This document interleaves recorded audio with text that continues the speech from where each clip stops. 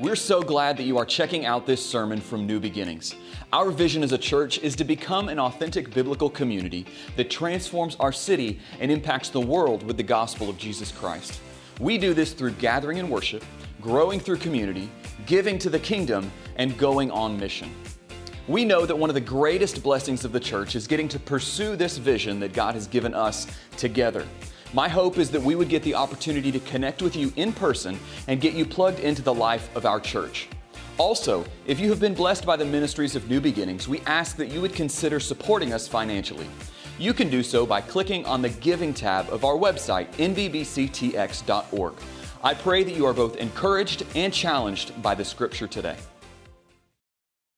So this morning we are starting a new series called Shadows of Christmas, looking at the glimpses that we get of the Messiah that was promised through the Old Testament, and then seeing the arrival of the substance that the shadows of the Old Testament are pointing to. Let me illustrate it like this. Back in 2011, I got an invitation to go bear hunting in Canada. I love the outdoors, I love hunting, and so I got to go bear hunting, and I've never really seen a bear in the wild. I've only seen a bear at the zoo where there's like this big plexiglass wall between me and the bear. And so the thought of going to the woods, and I was bow hunting, so no firearm, just a bow. And so it made me a little bit unnerved, but I was excited about it nonetheless. And so we go, and in the first couple of hunts, I never really had a bear in front of me. All I had was, while I was sitting there in Canada, and by the way, it's kind of freaky in the woods there because the aspen, as the sun would go down, the aspen trees would, like your depth perception would be thrown off. They look like they're glowing. And so you're sitting there, and I would just see every now and then like a shadow of an animal walking by that looked like a bear.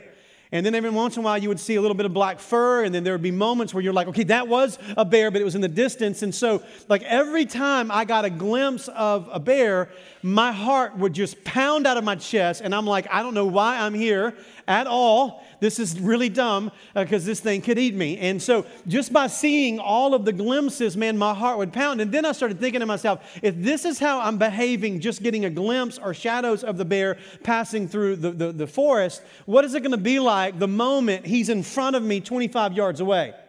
Like then I started freaking out. I'll be honest with you, all right? I'd like to think I'm a tough guy, not so tough. So then it finally happened about 3 or 4 hunts in. I'm looking around, and I go from seeing glimpses to, I don't know if you've ever been in a situation where you're kind of looking somewhere, but you feel someone looking at you. Anybody been in those situations? So that's what happened. I'm sitting here, and I'm looking out there, and all of a sudden it's like, something's looking at me. And I look over, and there he was standing 25 yards away, just looking, like staring a hole in me. Like, I know why you're here, and you need to know while I'm here, all right? And and so in that moment, I literally almost shook out of the tree. Like, then it ran off. And so I think I scared it off. But I was so scared and terrified. So seeing the glimpses in the distance was exciting. But seeing the substance in front of me was overwhelming. And what we find in Scripture is that throughout the Old Testament, you see these promises that are made. You see these promises that, hey, there's a day coming when the Messiah is going to arrive. The Redeemer is going to show up. The King that we've been promised is going to come. And so throughout the Old Testament, you see these promises. And then, not just promises, you see these moments where you get glimpses of, or shadows or types, that they're these characters that show up on the scene. And when you get a glimpse of them, you kind of get an understanding of what the Messiah is going to look like and be like when he comes. So you get what's called shadows or types of Christ. These glimpses of what it's going to be like when Jesus shows up. And so throughout the Old Testament, you're waiting and you're longing for, and you're seeing glimpses of. And every time there is those moments where God kind of gives us a glimpse of the Messiah or a shadow of the Messiah, there seems to be this build of anticipation of what is it going to be like when he finally comes. And throughout the Scriptures, you see this growing anticipation until the moment in Bethlehem when he shows up on the scene and we get to witness his life. And here's what we find out as we read the Scriptures. As great as the shadows were, the substance is far greater.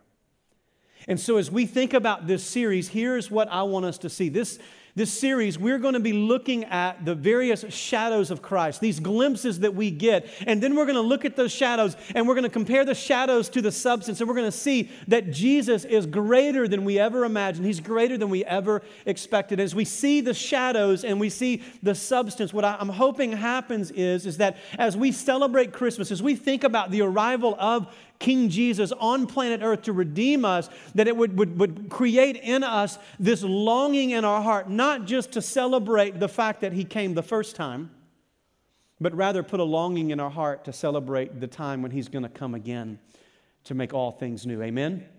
So if you got your Bibles, let's grab them. Let's jump into Romans chapter number 5 this morning. Romans chapter 5. This morning we're going to see that Jesus is the greater Adam. We're going to see that Jesus is the greater Adam. We're going to look at the first Adam. Paul is going to unpack for us the first Adam and what he brought into creation. And then we're going to see the greater Adam, Jesus, and what He brings into creation. And we're going to see that Jesus is the greater Adam. So Romans chapter 5, start reading in verse number 12. This is what the Scripture says. It says, "Therefore, just as sin came into the world through one man, and death through sin, so death spread to all men because all sinned. For sin indeed was in the world before the law was given, but sin is not counted where there is no law. Yet death reigned from Adam to Moses, even over those whose sinning was not like the transgression of Adam." Now listen to this. Don't miss this last statement. "Who was a type." Everybody say type. All right, everybody say shadow. That's what it means, a shadow or a foreshadowing of the one who was to come.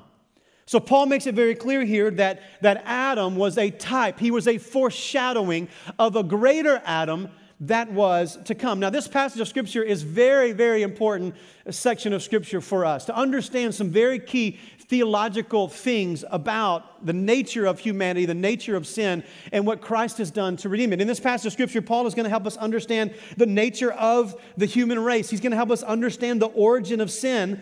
He's going to help us understand why there's so much brokenness in the world. But he's also going to show us how the arrival of Jesus as the greater Adam can change everything for us in the room. I don't know if you've thought about this. When you think about your own life, Paul goes into great lengths here to help us understand the devastation of sin that Adam ushered into humanity. What we just read about is what Adam brought in when he sinned against God in the Garden of Eden. That he brings in this devastation, and Adam is a representation, according to Paul here, of all of humanity. Here's what I mean. Adam was the first human created and therefore serves as a representative for all of humanity. In fact, the name Adam, if you want to write this down in the margin of your Bible, the name Adam literally means mankind or man. That's what it means. So Adam is a very real character God created as the first living person on the planet, and he, as the first man, serves as a representative for all of mankind. So when you see the life of Adam, you begin to understand who we are and what it is we're here for. So when you go back and read Genesis chapters 1 and 2, here's what you're going to discover, is that God created everything in perfection. That God created all things in perfection, including Adam and Eve. That man was created in the imago Dei, in the image of God. So we were created distinctly among all of other parts of creation to bear the likeness of God, to live in a way that glorifies God unlike any other part of creation. We were created to not only bear the image of God, but to know God personally, to walk with Him, to fellowship with Him. That man was created for the sole purpose of walking in fellowship with God, representing Him in creation. And we did this, listen, by walking in glad submission as God, as King of our life. So when you get into the Garden of Eden, in the original creation account, humanity walked in fellowship with God, submitting to Him as King in this perfect place. And in the Garden of Eden, check this out, there was no sin, there was no evil, there was no relational strife, there was no sickness, there was no death. Everything was perfect. Everything. Now, let's be honest, that's not the world we live in today. How many of y'all know the world is jacked up right now? Right? So that's not where we're living. So here's the question, what happened? Well, Genesis chapter 3 tells us what happened. Is that God places them in this place of perfection to walk in glad submission to Him as King, and He gives them one command. Think about this. You get one command. Like we can't remember 10. Adam and Eve had one. And the command was this: enjoy everything that I've created except for one stinking tree. Like that tree, you got everything you'll ever want. But that tree, the tree of knowledge of good and evil, that's a tree that's reserved for me only. That is not to be yours. So don't eat of it, for if you eat of it, you're going to surely die. So think about how easy this should have been for Adam and Eve. They have everything they could ever want or need. They were given one command. And not only were they given the command, they were given the consequences if they broke the command. Like, what's that? That's the tree you don't eat of. Which one? That one tree. All the trees. No. Not all the trees. That one tree. Now, what's going to happen if we eat of the tree? You're going to die. Like, that's not not a hard thing to do, right? That should be pretty easy. So what happens? We know the story. The enemy comes, the serpent comes and begins to entice them and tempt them. It begins to make them question the goodness of God and the provision of God, just like He does us. And what do? They go and take of the tree, and they eat of the tree. And in an instant, everything in creation changes. You see, as long as Adam and Eve lived under the created order, that is, God as king, and them living in fellowship with Him as they submit to His kingship in their life, everything is in harmony. Everything is perfect. Everything is as it should be. But the moment that they rebel, here's what happened. They committed high treason against the king, and as a result of that, everything in the kingdom was broken. Everything. Everything in that moment was fractured. And here's what Paul says. When Adam and Eve made the decision in the Garden of Eden as humanity's representation, sin entered into the world, and through sin, death entered into the world. So in other words, brokenness, destruction, evil. So don't miss this. Every war that's ever been fought, every evil deed that's ever been done, every evil thought that's ever been imagined, every action that's ever been made, every rape, every murder, every divorce, every single thing, every lie that's ever been told can be traced back to one singular moment only, when Adam and Eve, humanity's representation, chose to rebel against the king. And from that moment on, the image of God was marred in humanity moving forward. Sin enters the world, death enters in the world. So listen, this is why I want to push here, because some of you, we think about Christmas time, it's a happy time for a lot of us, but for many in the room, it may be just a reminder of brokenness. A broken home, it could be a reminder of parents who didn't stay together, or a dad that neglected you, or a mom that abandoned you, or it could be someone who sinned against you. For some of you in this room, whether it's Christmas or other times of your life, you just, things in your life remind you of the brokenness, sin that's been committed against you, and brokenness and devastation that you live in. And for others of you, it's not necessarily the sin outside that happened to you. For some of you, you're just constantly reminded of the sin within you that seems like to have a hold of your life and you can't overcome it. You know what I'm talking about? Like that thing in our life that we know, like, I know I shouldn't do this, but it seems like I just can't. Like, I promised myself 1,000 times, I won't say that, I won't do that, I won't look at that, I won't go there. And it seems like over and over again, and regardless of the intentions that I have, I give in eventually, and I make that decision. And I know these decisions hurt me and things that I love and people that I love, but there's something in me that just seems like I can't overcome it. Where does that come from? Well, this is what Paul wants us to understand. That when Adam sinned, this first Adam ushered in sin into creation, and now death and destruction is a part of our reality. This is what we call the doctrine of original sin. This tells us the origin of what broke the world. What is it that caused all of these things that we live as a reality every single day? And here's what I want you to do. I want you to write down some thoughts here. These are some theological thoughts. I think they're important. Wayne Grudem, fleshes this out, and he's a theologian and an author. And he really fleshes this out to understanding what happened when the original sin occurred, when sin entered into the equation. Paul is highlighting really two thoughts here. Let me give you the first one is this. Is the first byproduct of sin entering the world that Paul highlights here is this. It's inherited guilt. Inherited guilt. Say, what is inherited guilt? Here's the reality. We are all, everybody say all. Inherited guilt is simply this. We are all counted as guilty. Everybody say, I'm guilty. So we are all counted as guilty because of Adam's sin. That Adam, being the representative of humanity, ushered in sin. And because of this, we are all counted as guilty because of Adam's sin. Look what Paul says in verse 12. He says, therefore, just as sin came into the world through one man and death through sin, so death spread to all men because all sinned. In other words, what Paul is simply saying is, therefore, just as sin came into the world through one man, through Adam, and now death through sin, so we have sin and death entered into the equation, and listen to this, and so death spread to all men. Now, why does death spread to all men? Why does death affect all of us? By the way, did you know the death rate is 1 per person, right? That's the reality. Now, Paul answers the question, why is death spread to all men? Why? Because all sinned. Now, when Paul says all sin, now we know we're all sinners in the room, amen? What Paul is referencing here is not necessarily the fact that we've all sinned, but rather that we're all counted as guilty sinners because of the sin of Adam. That now humanity, the human race, is now tainted and marred by sin, and because of Adam's decision, we are all born as guilty because we have inherited the guilt of Adam. If it's not clear in verse 12, look what he says in verse 13 and 14. He says, for sin indeed was in the world before the law was given. In other words, sin didn't become an issue because God gave laws and all of a sudden we broke laws. Rather, the laws were given to show us that our behavior is contrary to the nature of God. So sin existed before the law existed, but sin is not counted where there is no law. Yet death reigned from Adam to Moses. Now, why would Paul mention death reigning from Adam to Moses? Because he wants us to understand that death was a reality and a byproduct of sin before the law was ever established. That's when he refers to Moses, he's referring to Moses who brought about the law. And he says, even over those whose sinning was not like the first. So here's the point that Paul is making. Even without a written law, people died because of sin as a result of the guilt of Adam that we have inherited.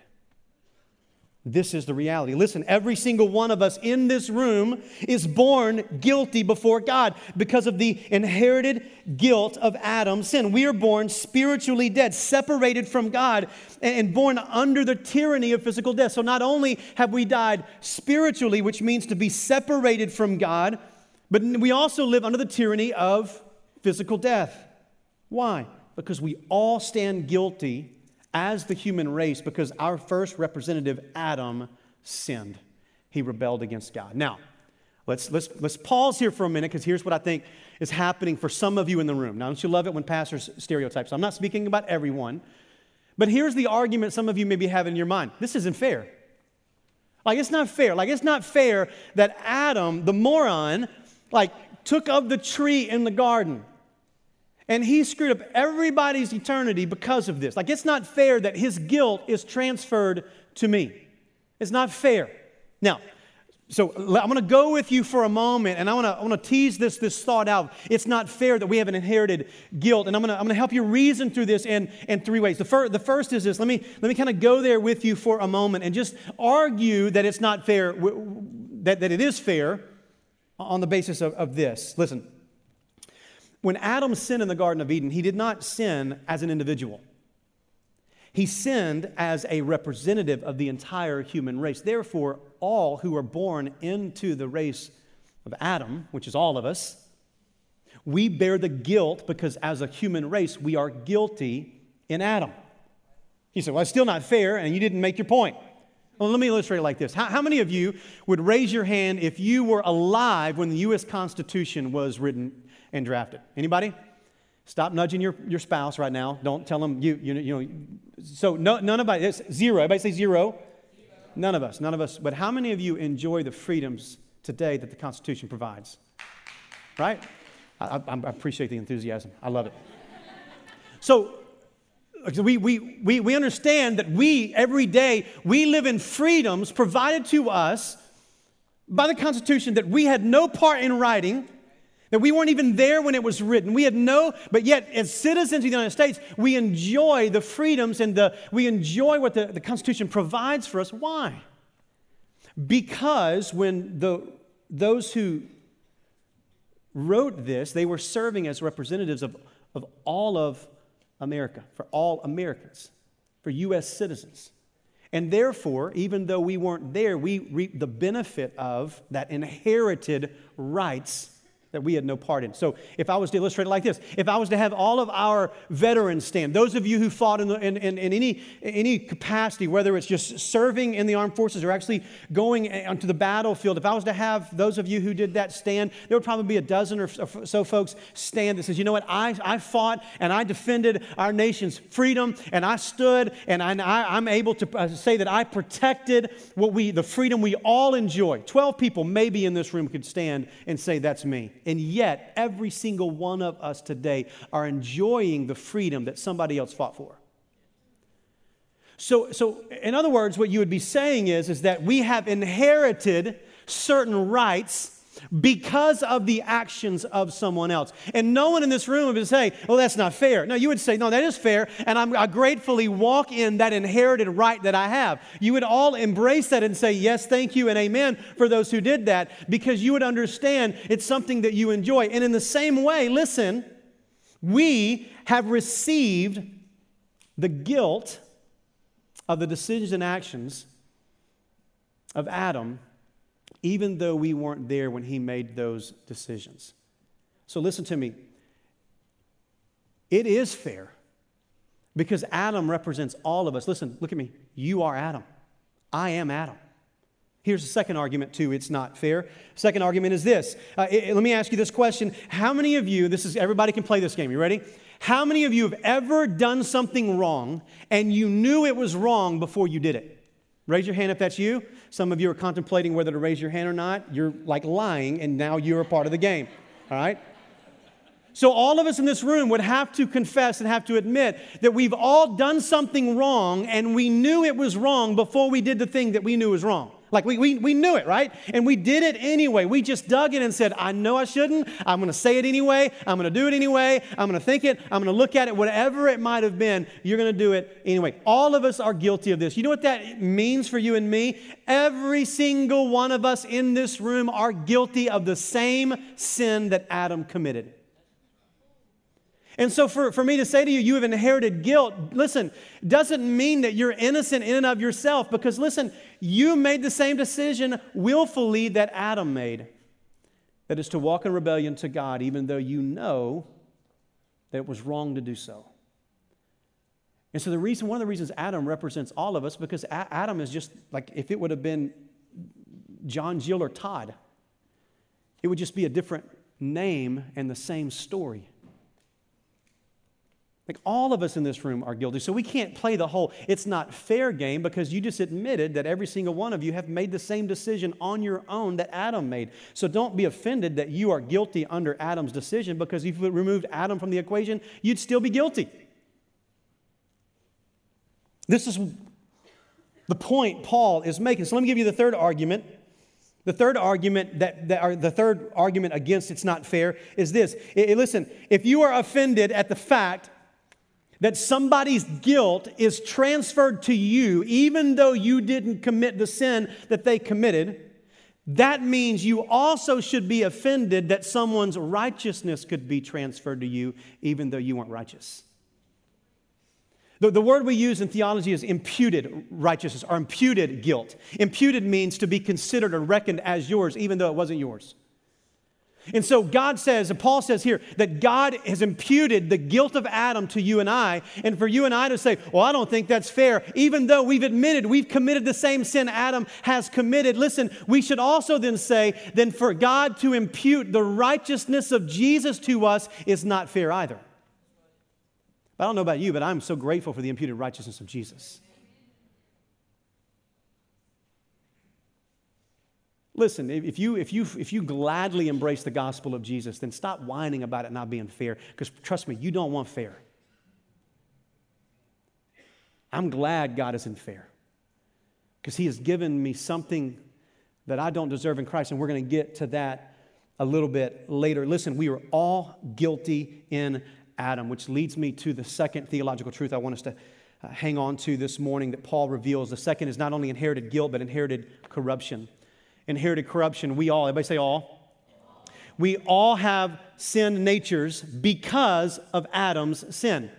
So not only do we have inherited guilt, we have inherited corruption. We have these sin natures that is in all of us. All of us have sin natures because of the sin of Adam. Let me kind of show you this in the scriptures. Look at verse 14. It says, "Yet death reigned from Adam to Moses, even over those whose sinning was not like the transgression of Adam." In other words, he says, even over those whose sinning was not like the transgression of Adam, who was a type of the one who was to come.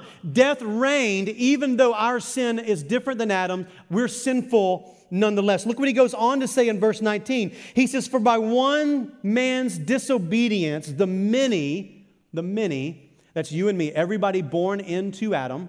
How many of you in this room are born into Adam? Everybody, right?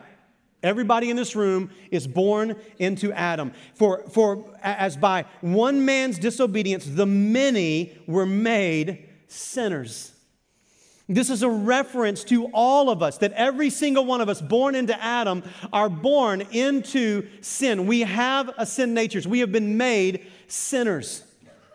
Listen, you know why you sin, by the way? Because you're a sinner. Like, why does a dog bark? Because it's a dog. Dogs bark. That way it barks because it's a dog. Now, if I bark, it doesn't make me a dog, right? But if I'm a dog, what am I going to do? So listen, you sin because you're a sinner. You've been made a sinner. You have inherited the nature of your first parent, Adam. That all were made sinners. This is the reality for every single one of us. Every single one of us have sinned against God's command willfully because it's our nature to do so. We have a bent toward sin. This is what David says about it. He says, "Behold, I was brought forth in iniquity, and in sin did my mother conceive me." Now, David is not talking about the sin of his mother being what brought about a conception, but rather what he's saying here is that in my mother's womb, I was already sinful. I was woven together, my very nature. I was brought forth in iniquity, another word for sin. And in sin did my mother conceive me. All of us are sinners. Paul would say this in Ephesians chapter 1, verse 3. He says, "And you," this is all of us, "and you were dead in the trespasses and sins." So all of us were born spiritually dead, and we were born as trespassers and sinners, in which you once walked. So it was a way of life for us, following the course of this world, following the prince of the power of the air, the spirit that is now at work in the sons of disobedience. Now listen to this. "Among whom we all," everybody say all, "we all once lived in the passions of our flesh." Why is Paul emphasizing the passions of our flesh? It's a part of our very nature. We are sinners by nature. We are born into sin. We have inherited a corrupt flesh. Look what he says. "Carrying out the desires," we want to, "of the body," it's in us, "and of the mind." We think about it, we do it. "And we're by nature," by our very birth, "children of wrath like the rest of mankind." What is Paul saying here? We are all born with a bent toward sin. Now listen, no one in this room can argue this. Let me rephrase that. No one with kids in this room can argue this. Right? Like none of you can argue this if you've got kids. Because not a single parent on the planet in the history of ever has ever sent their kids to disobedience school. You've never had to teach your kids to be selfish. You've never had to show them how to say no. You've never had to sit down and say, "Now listen, when your teacher asks you to do something, I want you to stomp your foot. I want you to tell her, I'm not doing it." No parent has ever had that conversation. No, we've had the reversal though. We've had to tell our kids, "No, you can't say that. You got to share that. You got to respect them. You got to behave in this way." Why? Because our kids are bent towards sin. I mean, they come out of the womb and they're leaning that direction. Where does that come from? It comes from our very nature. I love what one secular psychologist said. His name is Burton White. He did some research on childhood behavior, and specifically in the development period of their life where they begin to rebel. He talks about the fact that as parents, you begin to put parameters around your kids, and they immediately, within themselves, want to rebel against that. Listen to what he says. He says, from 15 to 16 months on, as his self-awareness, the child's self-awareness, becomes more substantial, Something in his nature we don't fully understand will lead him to deliberately try each of these forbidden activities or whatever rules you place around them, specifically to see what will be allowed and what will not be allowed. In other words, he will begin systematically to challenge the authority of the adults he lives with. Resistance to simple requests becomes very common at this time. And if there is more than one child around, this can be a very low point in the parenting experience. I love that. Anybody with multiple kids want to testify to that? Yeah. I mean, it is crazy to see. Like, when my first child was born, I'm convinced that the doctrine of original sin. And by the time the third one showed up, I'm convinced that some are bigger sinners than others. That's what I was convinced of. Like he says in here, I love it. He says, there's something that happens in their nature, in their personhood. We're not quite sure what it is, but it causes them to want to rebel against the authority of their life. Like, we know what that is. Paul would say it's the sin nature. It's the inherited corruption that all of us have. And we know this. In our society, we acknowledge this. Like, I've got a son. And everybody talks about my son looking like me, and then they talk about him acting like me, typically when he's acting up. Like, I've heard cliches in regards to, like, my son's behavior. I want you to listen to a couple of these, see if you can finish them. These are some of the cliches that I hear often. He's a chip off the old, like father, like the apple doesn't fall far from the, he's acting like his mama. We all have a sin nature. We all have a sin nature. This is a part of our reality. That we are broken. We are born into sin. The first Adam ushered in sin. And therefore, listen, death reigns as a consequence of it. Brokenness reigns as a consequence of it. Now, I know for some of you in this room, you're like, yeah, you're talking about this moral corruption that we have. And I don't know that we're all like as bad as you're trying to make us out to be. We have some good things that we do. Let me help you with this, okay? So when we think about the doctrine of total depravity of humanity, what that means is that there's nothing good in us. We are all broken to the core. We are corrupt by nature. The pushback is that, well, yeah, but I do some good things, and there are people that do good things for society, and so there seems to be this goodness in us, and you're talking about all of this corruption. Listen, total depravity of humanity, listen, it doesn't mean that we're not capable of doing something good that benefits others. It just means that even our motive in doing that thing is still broken and flawed. So let me put it like this. You may not be as bad as you could be, but you're as bad off as you could ever be. Because in your sin nature, you are separated from God and you are broken. Let me illustrate it like this. Like water is a great thing. I've been drinking this morning because I got a little sinus issue, and so I've been kind of sipping away. Water's great. Water quenches the thirst. Water is able to soothe the sore throat.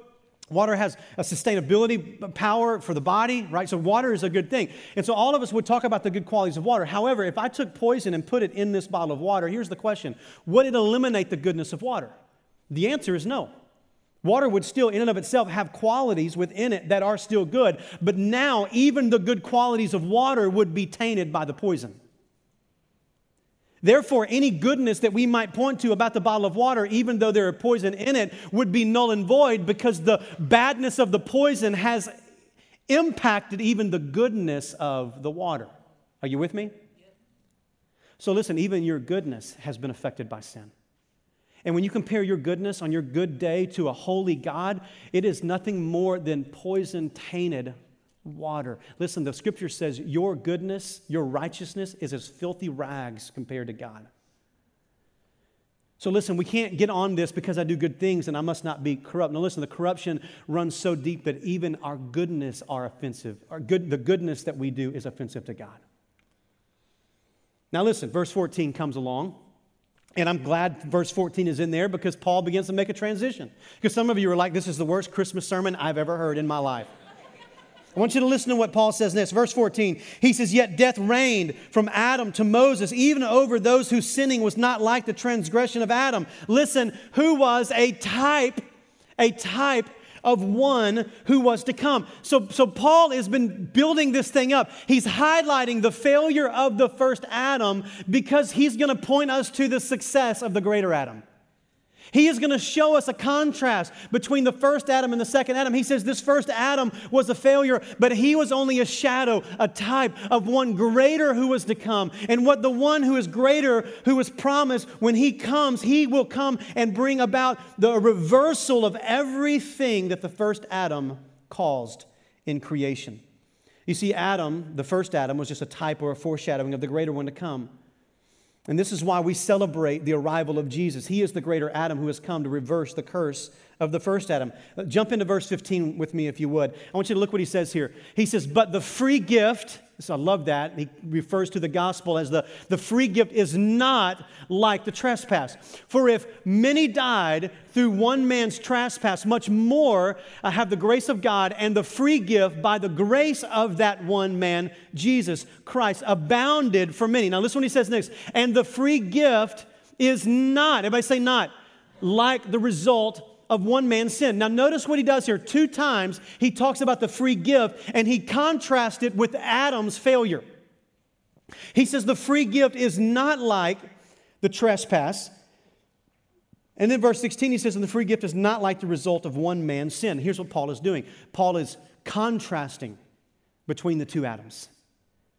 He's showing us that the type of Adam, the first Adam, was a failure, but the second Adam, the greater Adam, it's not going to fail. He's going to reverse everything that was caused. Look what he goes on to say. He says, for the judgment following one trespass brought condemnation. So the result of the first Adam was condemnation. But the free gift following many trespasses brought justification. So the first Adam ushers in condemnation. The second Adam offers in justification. He says, for if, because of one man's trespass, death reigned through that one man, much more will those who receive the abundance of grace and the free gift of righteousness reign in life through the one man, Jesus Christ. Now here is what Paul does. He wants to contrast between the first Adam and the greater Adam. He wants us to see the difference and the distinction of what the first Adam did and what the second Adam did. I want to give you the list of them. Paul, through verses 12 and on, he makes this contrast very clear for us. I want you to write these down if you're taking notes. Contrast between the first Adam and the greater Adam. The first Adam ushered in disobedience, but the greater Adam ushers in obedience. So in the Garden of Eden, there's a temptation, and that temptation was to rebel against God. The first Adam disobeyed, and because of this, there's brokenness in the world. But there was another garden, and Jesus was in that garden, and in that moment, he obeyed perfectly everything that the Father demanded of him. In fact, here's what the Scripture would say. There was no fault in Jesus that he had not sinned one time. The first Adam brings in disobedience. The second Adam brings in obedience. The first Adam brings in, he introduces sin. The greater Adam introduces righteousness. So sin entered into the world through the first man. In his disobedience, he ushers in the thing that has plagued humanity from Genesis chapter 3, that sin was introduced into the equation, and we are hopeless in and of ourselves to ever have what we need, which is righteousness to present ourselves to God. But thanks be to God in Christ, the greater Adam, he introduces now a righteousness that only is found in him. That one brings sin, the other one brings righteousness. Now here's number 3. Here's the third contrast Paul gives. The first Adam brings death. The greater Adam offers life. That the consequence of Adam, the guilt that was transferred to us, results in death, that we are living under the tyranny of death. According to Paul, it reigns from Adam to Moses to now, that death is a reality for every single one of us. But thanks be to God that Jesus has come and he now offers life. You see, Jesus is the greater Adam because the first Adam brings death, Jesus brings life. The fourth contrast is this. The first Adam brings condemnation. The greater Adam brings justification. Condemnation is simply this. And this is something Paul repeats over and over again throughout this section of Scripture. He wants us to understand that in Adam, the first Adam, we are born under the weight of our sin, the guilt of our sin. Therefore, we are deserving recipients of God's judgment. That's what condemnation is. It's simply this. It's the judgment of God coming to us, and we deserve it. So Adam ushers us into condemnation, but Jesus, the greater Adam, ushers in justification. Say, what is justification? One of my favorite definitions of justified is this. It's justified, never sin. That the first Adam, in him, I stand condemned before God. But in Jesus, when I am born into the greater Adam, I am justified. I stand before God, not in the sin that I've committed, but in the righteousness that Jesus has given. And because of that, I stand before God justified, like I've never sinned, not even once. In condemnation, I stand under the guilt. In justification, I stand under grace. Listen to this last contrast. The first Adam alienates us from God. The greater Adam reconciles us to God. And this is the root issue for all of us in this room. It's that we are born sinners. Because we are born sinners, we stand under the guilt and the weight and the shame of our sin, corrupt to our core. And nothing we can do can reunite us into this relationship with God that we desperately long for, because it's what we were created for. We are alienated from God. But because Jesus came, the greater Adam, He was the substance that the shadow pointed to. Now, because of His obedience, because of His righteousness, because of His justification, we now can be reconciled to God in Him. That we now can enter into a relationship with God that's not on the basis of who we are in the first Adam, but rather because we've embraced the greater Adam. You see, this is why the gospel is so beautiful, and this is why we celebrate Christmas the way that we do. And this is why this holiday is so significant and so sacred to us as believers, that we celebrate the arrival of the greater Adam, the one who was promised to come, who would bring life to us, who would restore us back to God, who would bring fellowship again. You see, here's the reality. All of life, listen to me, believer, all of life comes down to the tale between two Adams. The tale of two Adams. The story of two gardens. See, everything comes down, listen, you are either in Adam or you are in the greater Adam. You are either in the first Adam or you are in Christ. The tale of two Adams, the story of two gardens. And here's the beauty of the gospel and what we celebrate at Christmas. You see, in the first story, in the first Adam, will be placed in a garden. And he would choose to eat of the forbidden tree. And it resulted in curse upon all of humanity. But the second Adam, the greater Adam, he would willfully go to a garden. And he would be obedient to his Father. And he would be crucified on a tree, receiving the curse of humanity. You see, in the first garden, Adam wanted to establish life independently, and it resulted in death. In the second garden, in the greater Adam, Jesus gave his life willfully so that he might defeat death. You see, the story of Christmas is significant because it tells us that the greater Adam, who would go to a greater garden, who would encounter a greater tree, who would overcome the greater enemy, so that you and I might be forgiven, that the guilt might be taken away, and so that the nature might be replaced. You see, you are either a part of the bloodline of Adam, or you're a part of the bloodline of the greater Adam. You're either living your life under the tyranny and the rule of sin and death, or you are living your life under the rule of King Jesus, where you have victory over sin and where death has already been defeated.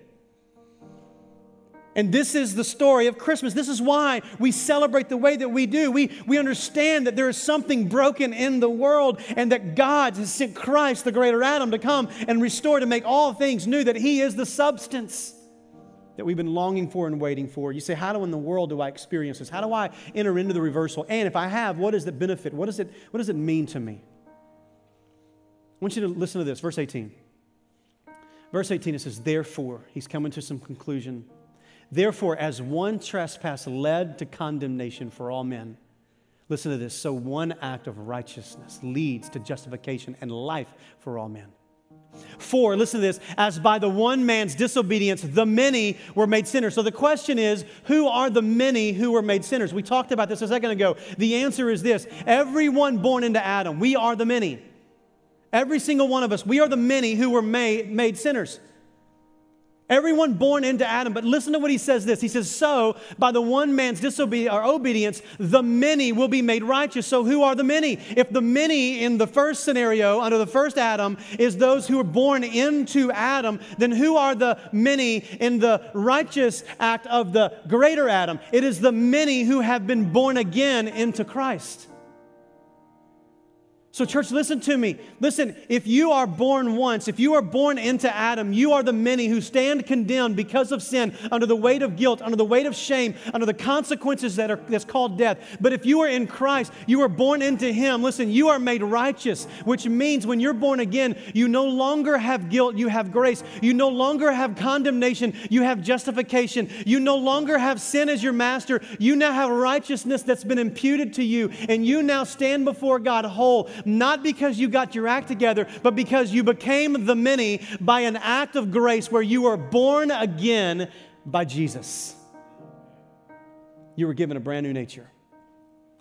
You were given a brand new nature. You were given a brand new family line. You were no longer captive by sin, captive by death. You have been made alive in Christ.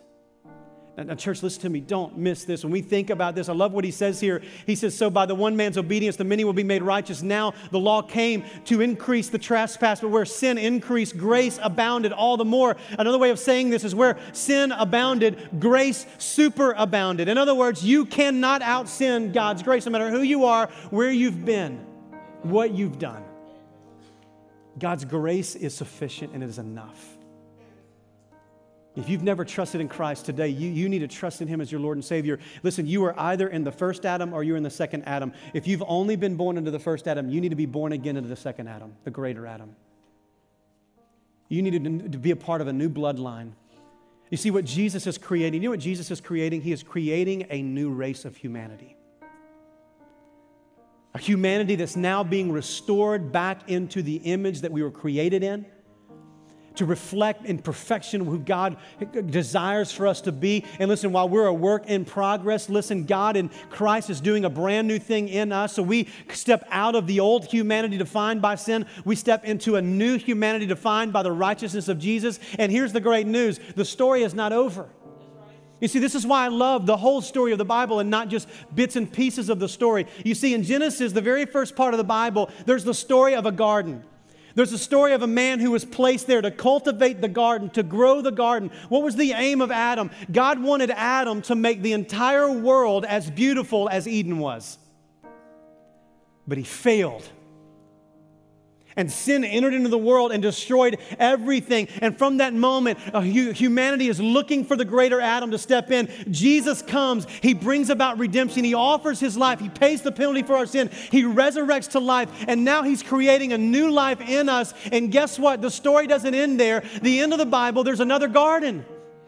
There's a garden. At the end of all of the scriptures, here's what you find. You find perfection. You find a restored Eden. What you find is where the first Adam failed, the new Adam, the greater Adam finishes. And when eternity's over, those who have been born again into the greater Adam, we will one day be in that garden again. And this time, it will be fully cultivated and it will cover creation. And here's what will happen in that moment. All tears will be wiped away. All evil erased. Every sin will be done away with. No sin, no death, no pain, no sorrow, no suffering. Everything as it should be, because the greater Adam has come to recreate where the first Adam has failed.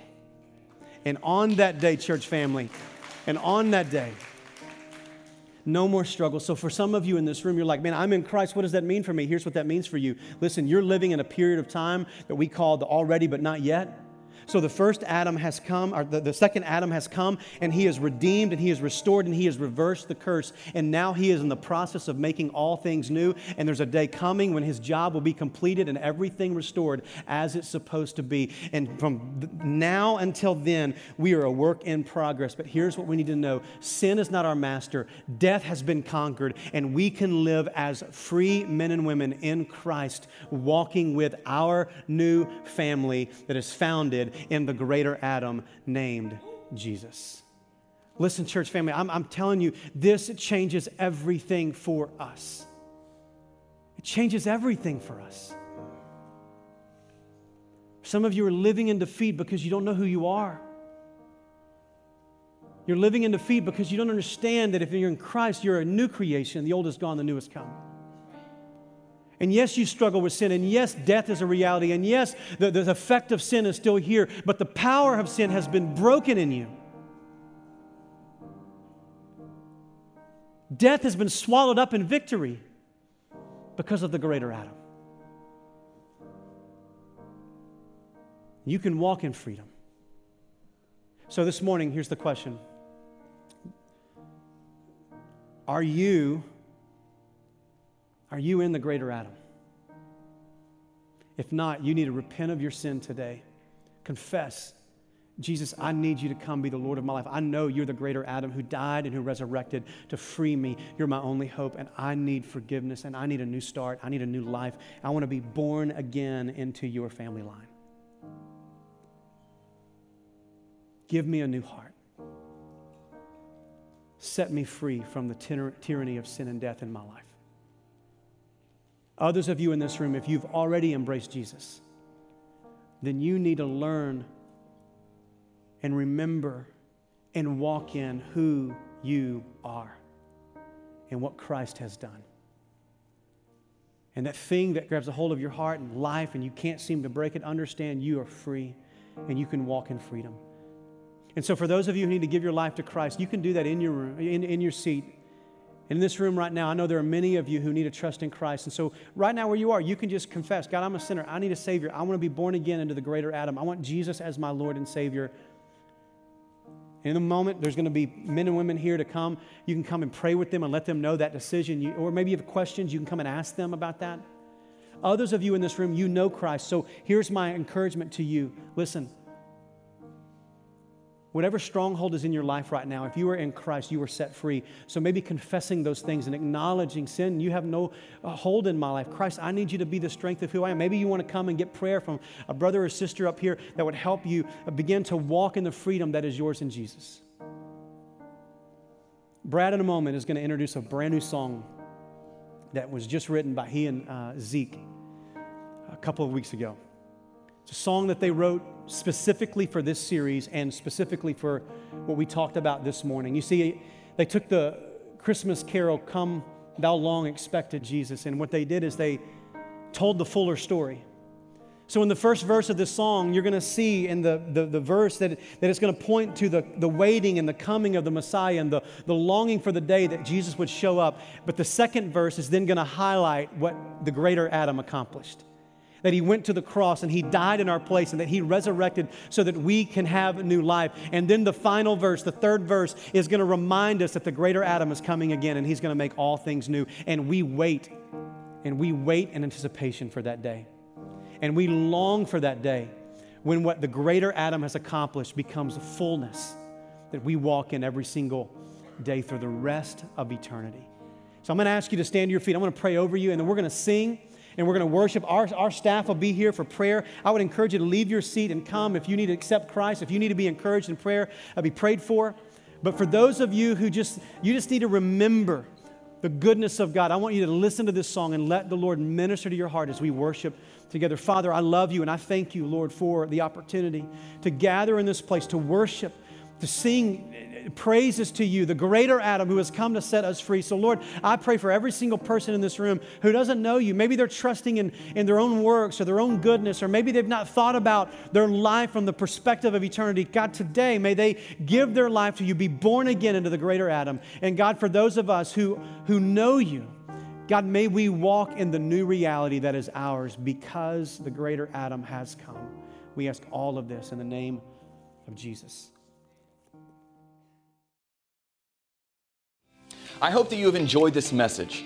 If you have any questions about anything that you have heard today, or would like to know more about what it means to be a follower of Jesus, feel free to call our church offices at 903-759-5552 or send us an email at info@nbbctx.org. As for staying up to date with what's going on at New Beginnings, follow us on our social media accounts. Have a great rest of your day.